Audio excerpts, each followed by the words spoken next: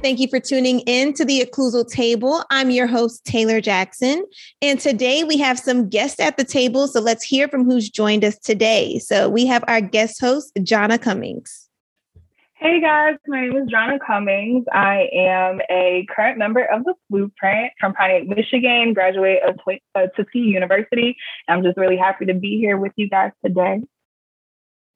All right. And we're happy that you're here, Jonna.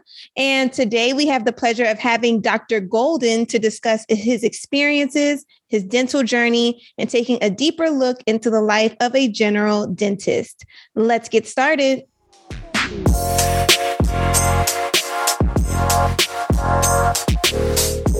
Dr. Joshua Golden was born and raised in Miami, Florida. After obtaining his dental degree from the University of Southern California in Los Angeles, he made a pit stop in New York City for a general practice residency at Montefiore Hospital. Currently, Dr. Golden is the proud owner dentist at West Sunrise Dentistry, where he enjoys providing modern dentistry in a warm and welcoming atmosphere. When Dr. G isn't connecting with his patients chairside, he is connecting with them on social media at The Golden Dentist. So let's go ahead and give it up for our guest. Woo! Yo! Good afternoon, evening, or good night, whatever time it is you're listening to this. Hello, everyone. My name is Dr. Golden. And thank you so much for joining us today, Dr. Golden. So let's go ahead and dive into some questions because I know you have a lot of gems for us today.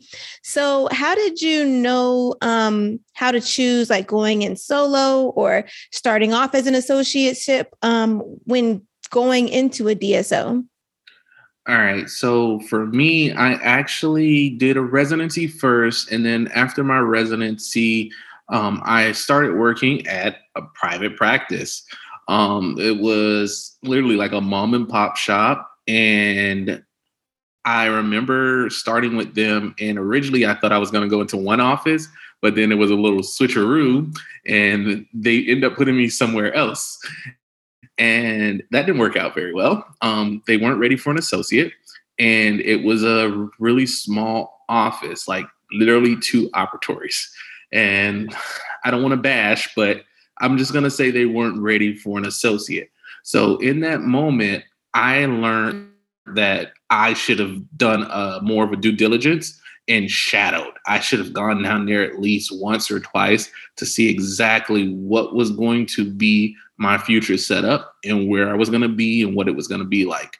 I was kind of going off of that good faith that I had a connect that hooked me up with this person and I trusted them and it was where I wanted to be, when I wanted to be. So I was, a little naive and super happy to be there.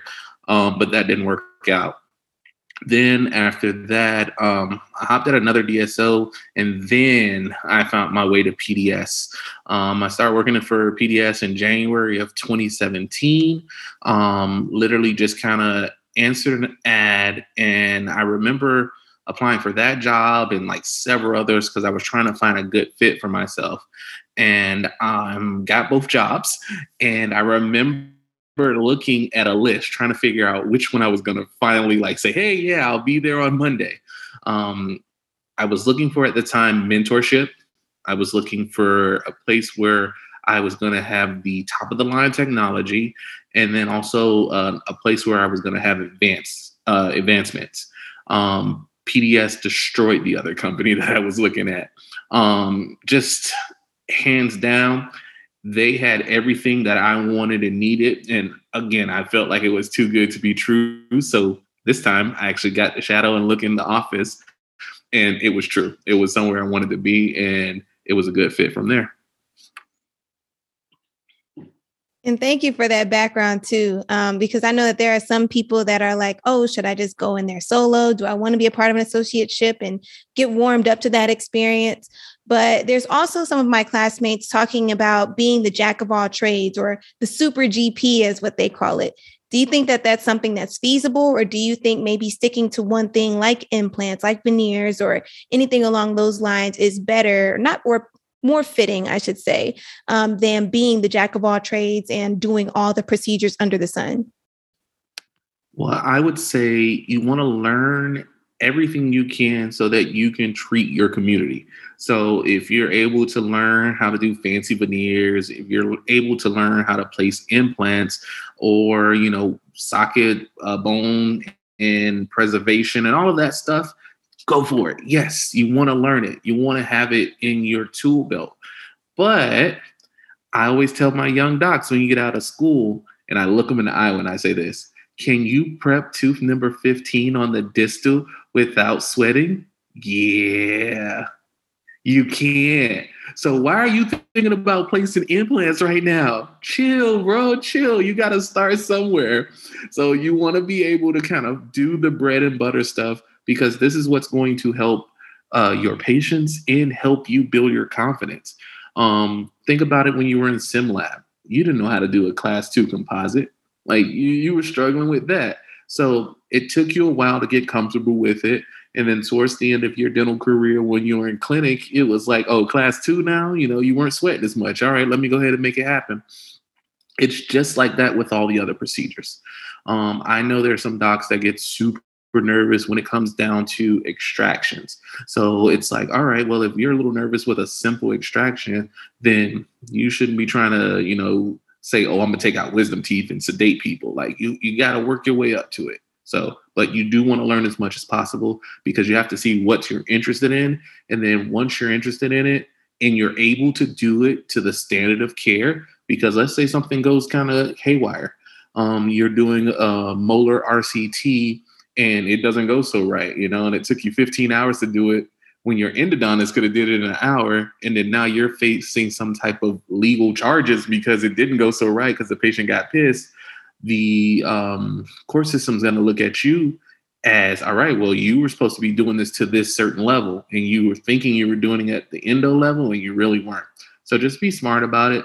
But I'm saying learn as much as you can, but just, again, try to make sure that you're comfortable with it and doing it to the standard of care.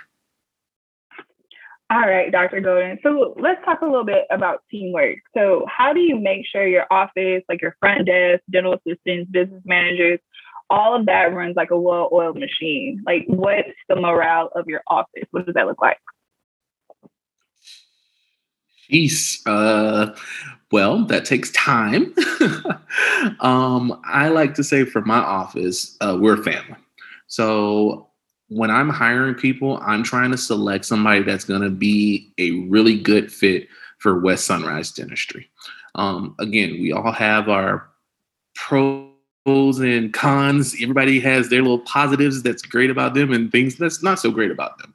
So whenever I'm working with my team members, I'm trying to highlight their best aspects. So that quality of maybe this person is really good at crisis management. I have one assistant that's super amazing at dealing with tough patients. Then I have an assistant that's amazing at dealing with older patients and caring for them and making them feel comfortable. So everybody has a superpower. And so I always say I love sports. I let my shooters shoot. I let my rebounders rebound and I let my defenders defend. So everybody plays their role. And then by highlighting that role, my team is more comfortable and then they're having fun. So let's say I'm dealing with someone at my front desk and they're like a super closer. I put them in a room and I know when they walk out their room, they're going to have the Invisalign case and get that patient to understand that they need this and find a way to fit it into their budget. So I'm going to get that particular person. And that person, I'm actually thinking of one person.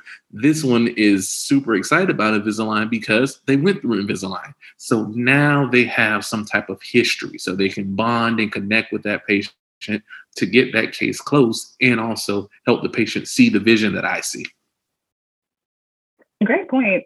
Absolutely. So how do you know who to really trust when it comes to the business aspect of dentistry? I know we hear some things that happen in people's offices and working in private practice or DSO. So how do you kind of know who to trust? All right. So I'm going to throw this back at you. How do you know who to trust when you're trying to go get your hair done, your lashes did, or your nails done? Seriously, tell me. Like reviews or seeing pictures of their work or at least or referrals, personal referrals from different people. Boom. And that's the same way. So when you're networking and getting to know other people in the dental field, let's say you're trying to get an expensive piece of material or something like that, like an iTero. So I'm going to go through and talk to all of my friends and ask them the pros and cons of getting an iTero, what they think about it. Is it worth it? Do my research. I'm going to talk to every single rep. I'm going to talk to at least 3 of them to see what's going on. And then at that point, you make an informed decision. And then you have to trust that all the information and data that you've gathered is, correct. And then you make it happen.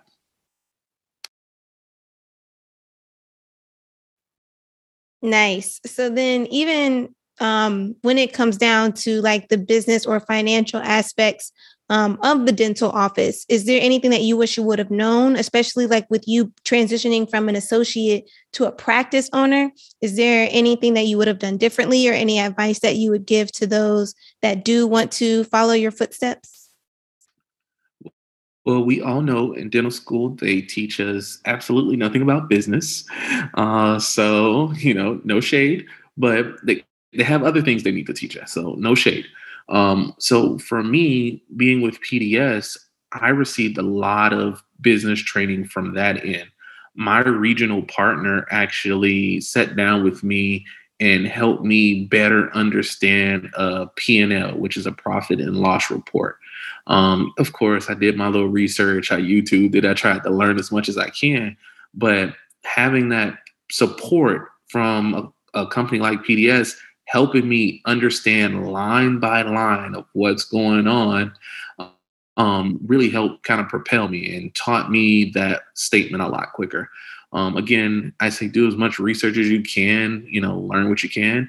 But if you're interested in a DSO like PDS, then use your connects. Get those people to help you out so that way you can understand what you need to understand quicker.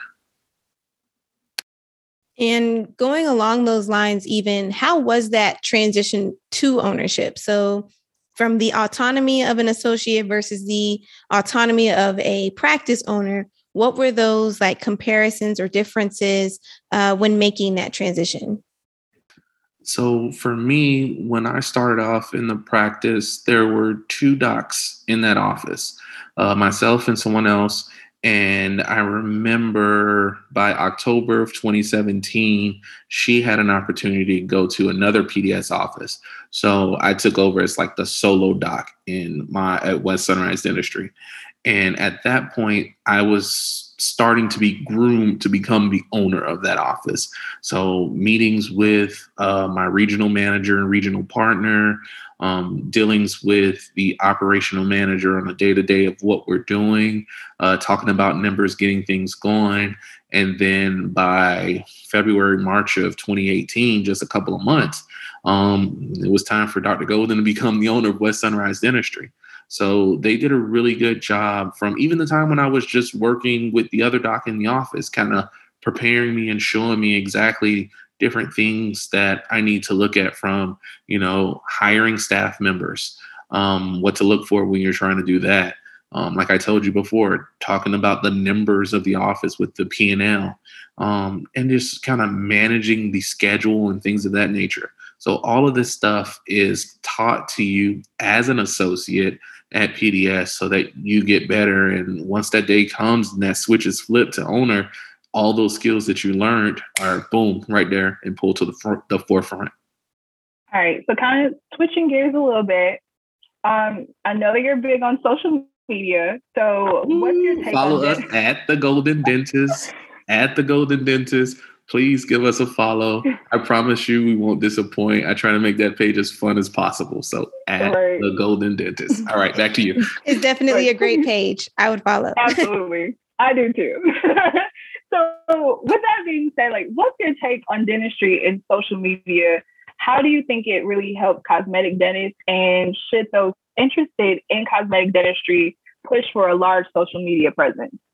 Obviously, I am a huge fan of dentists being on social media because honestly, it allows you to educate your patients. That's why I originally started my page. I wanted to get more eyes over at West Sunrise Dentistry. And I also wanted to kind of help people understand dentistry a lot better, because whenever you say, oh, hey, I'm a dentist to somebody, they kind of like, and I don't like that. It's like, why are you afraid? I'm not the boogeyman. I'm not trying to scare you.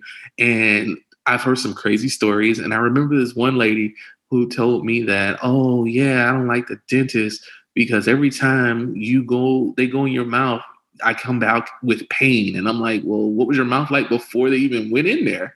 So I start asking those questions. And I remember her as a patient, she had like multiple decayed teeth. And so my very next post after seeing that patient was a post about, okay, the cost of not going in to get dentistry. So she waited, she neglected the teeth, or life happened, whatever the situation may be. And one tooth that could have been a simple occlusal filling turned into an RCT. So an occlusal filling can be anywhere from, depending on if you have insurance, and that's a whole nother story for another day, something as simple as $25 to $200, $300, simple filling, to a root canal, a root canal build up in crown. What if it needs crown lengthening? What if it needs a post? Now we're looking at maybe max $3,000, you know? So come on, that's a big gap. So if you can take care of these problems early on, you can avoid those type of hits to the wallet. And I was really, really, really trying to show that on my page. And I'm doing little charts, I'm doing videos, talking about multiple things. Right now, I'm really loving the results from Invisalign. So I'm showing patients a lot of before and afters and letting them know the benefits of aligning your teeth properly. Like, so check it. Give me a second to kind of get on this soapbox. Imagine a patient comes in and they haven't had a cleaning in years, and the lower anteriors are super crowded. Now, when this patient walks into your office and your hygienist sees that, the hygienist starts to punch the air because they don't want to clean that. All that crowding, they can't get in there. They don't feel like they're doing their job. They feel like they're doing a disservice to the patient. Now, if you go to my page and you see some of the cases that I've had where we've unraveled those teeth and allowed the patient to clean the areas better, now this patient's coming in looking a lot better, feeling a lot better about their teeth. And now your hygienist, when they see them, they're more excited to see this patient because now they can really get in there and do their job. And plus, with the education that we provide, they're no longer walking around with all that crazy calculus back there. So power of Invisalign, the power of education, power of dentistry. Yeah, I like how you tied that all together too. But even like flipping the switch and talking about community outreach, how do you still find time to participate in serving the community, even with being with a DSO, being a private practice owner, and even being a family man and running your social media, just wearing so many different hats, Dr. Golden? How do you still participate in community outreach? Well, I don't sleep. No, I sleep. So actually being with PDS, again, this is not a commercial for PDS, guys, but I'm just letting you know some of the positives of what's going on with me and my partners at PDS. Shout out to those guys. We have something called Serve Day, which is one day every year we are able to bring in patients into our practice and donate dentistry. My office is down the street from the VA clinic. So I try to do my best for the vets there because I see a lot of them, you know, coming into my office and the community, Publix and things like that. And some of them aren't able to get dental treatment because of the classification that the VA has for them. Like I know one guy, he needed a root canal and he couldn't get it because he wasn't considered fully disabled or something like that. And it's like you served the community and you weren't able to get what you needed. So we end up helping that guy, you know, helping take care of them and doing what we can for them. So we give back like that. Donating dentistry is huge for us because we want to really help our community. If you help your community will help your practice grow. So you have to think of it in that factor. Yeah, I definitely agree. I mean, I know in a lot of our personal statements, we talk about helping people, but who actually follows through with that goal in mind? So That's it's right. Give right. back, help these people actually do it. I'm actually working on something right now for the Christmas holiday with a particular family. I can't wait to announce all of that. But giving back, help those in need, because if you help your community, I promise you, they will give back. They will talk about the great things that you guys are doing. And it's an awesome feeling when you're able to do some good for the people in your neighborhood. Absolutely. And also I'm kind of going to make this actually a two-part question. One, what are some like myths that you think that we can dispel about DSOs? Because some people do have those preconceived notions about them. And also there are some of our classmates that are interested in talking with DSOs and they don't know what questions to ask. So what myths do you think that you can like debunk? And then also what questions do you think a new grad or someone who's interested in pursuing a DSO should ask? Oh, this could be a whole episode by itself. So I'm actually going to kind of hop back on the service thing. Did you know, like with PDS, they have a special needs clinic where they give back to tons of special need patients. Myself, I actually won an award for service for giving back to my community. Woo, congratulations.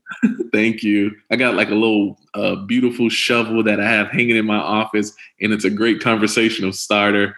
And then when I started telling people about what we did and how we earned that, then it's again, now the community is like, whoa, you're actually doing something to help us out.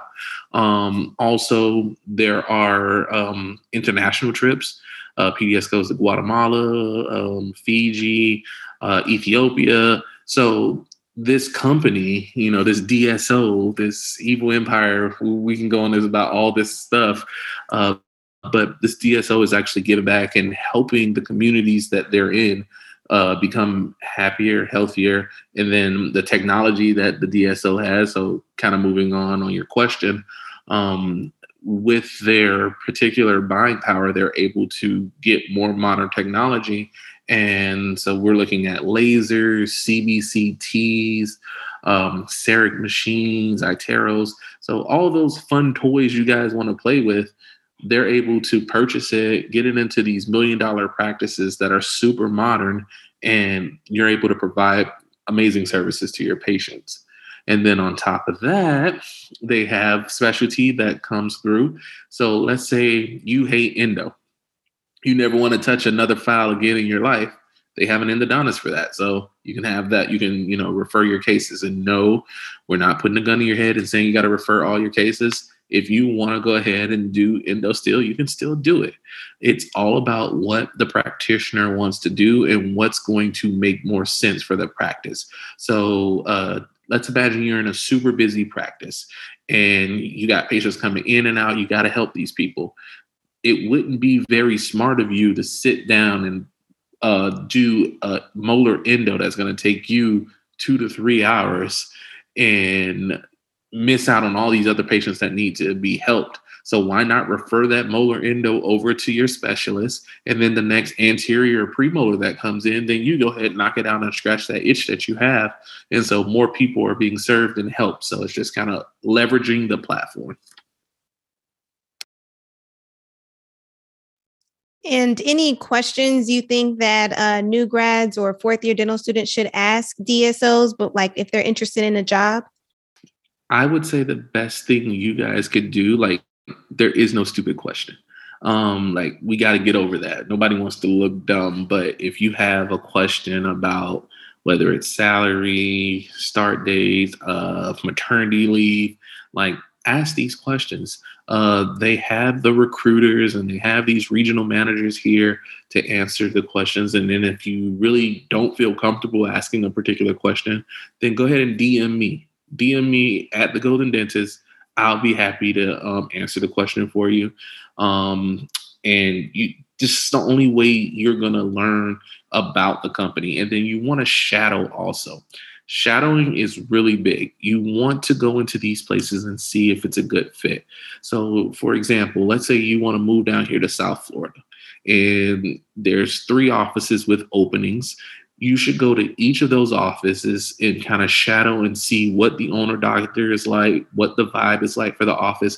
Can you imagine being in that office? After you shadow and get a feel for that office, I might say, all right, you really like that one? Go one more time. Try to catch them on another day. I say catch them like on a Tuesday, then catch them on a Saturday. And then you really can try to see what this place is like on multiple different days and see if it works best for you. And then that's how you find out what's going to be best. Excellent. Well, those are all the questions that we have for today. So thank you so much for joining us, Dr. Golden. Woo! Any closing remarks? Thank you so much for having me. I enjoy this stuff. I know everybody, when they think of DSOs, they have like this stigma. And it's mainly from the older faculty members from when we were in dental school. And that's because I don't know who hurt them, but somebody hurt them years ago, and that pain never went away. And the world has changed. The world is evolving. Just like you guys hear things about public health. Like some people are like, "Oh, I don't want to work in public health because I'm not going to make money." Who says something like that? You don't know what the public health field is like. Or let's say, I don't want to work in a jail because something bad's going to happen to me. Like, you don't know. So my best advice to you again is to go shadow, find out as much about these places in person on your own so you can make an informed decision. Again, like I said, dentistry is evolving. Back in the days when your 80-year-old professor was fresh out of dental school, they could just go get a loan from the bank and put their shingle on the door and start practicing. You can't do that anymore. The world has changed too much. So with the world evolving, then you have to evolve also. And then these professors also, they weren't able to really do the type of dentistry you guys are going to be able to do. Like implants wasn't a thing back then.